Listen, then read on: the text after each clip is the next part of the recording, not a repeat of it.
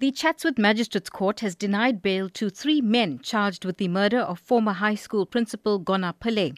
Lungani Basil Underwood, a property agent, Fredboy Msomi and Bravehill Underwood are facing charges of murder, attempted murder and robbery with aggravating circumstances. It's alleged that the group posed as potential home buyers before attacking Pillay and her husband Logie, who was injured but survived the attack. Spokesperson for the National Prosecuting Authority in KwaZulu-Natal Natasha Kara says the trio will remain in police custody until their next appearance on November the 13th. The accused appeared in the Chatsworth Magistrates Court yesterday. This was for decision on their bail application. Their bail was refused and they were remanded into custody till the 13th of November. That will be for further investigations. The accused have been charged with murder, attempted murder as well as robbery. So they will be in the custody of the state till their next court appearance. And that was spokesperson for the National Prosecuting Authority in KwaZulu-Natal, Natasha Kara. Meanwhile, Bayview Community Policing Forum chairperson Brandon Pillay says this has been welcomed by the Chatsworth community.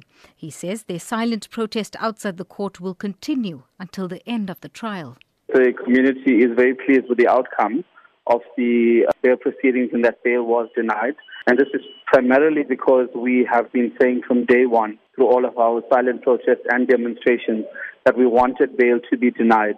So we are quite happy that the NPA has heard our call and heeded our call and denied bail. We know that the court cases have been quite well represented by the community of Chatsworth.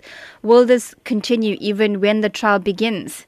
Indeed, we must continue our community activism and our mobilization, because it's important for us as a community to show strength and also to give voice to Mrs. Pillay.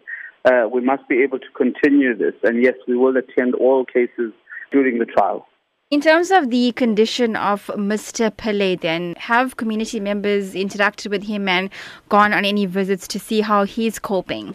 There's not been any interaction with him. However, there has been interaction with his son at one appearance.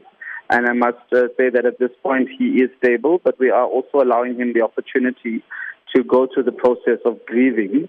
I think more than just having been attacked, he also has lost his wife, and it's important to give him the space for him to be able to grieve.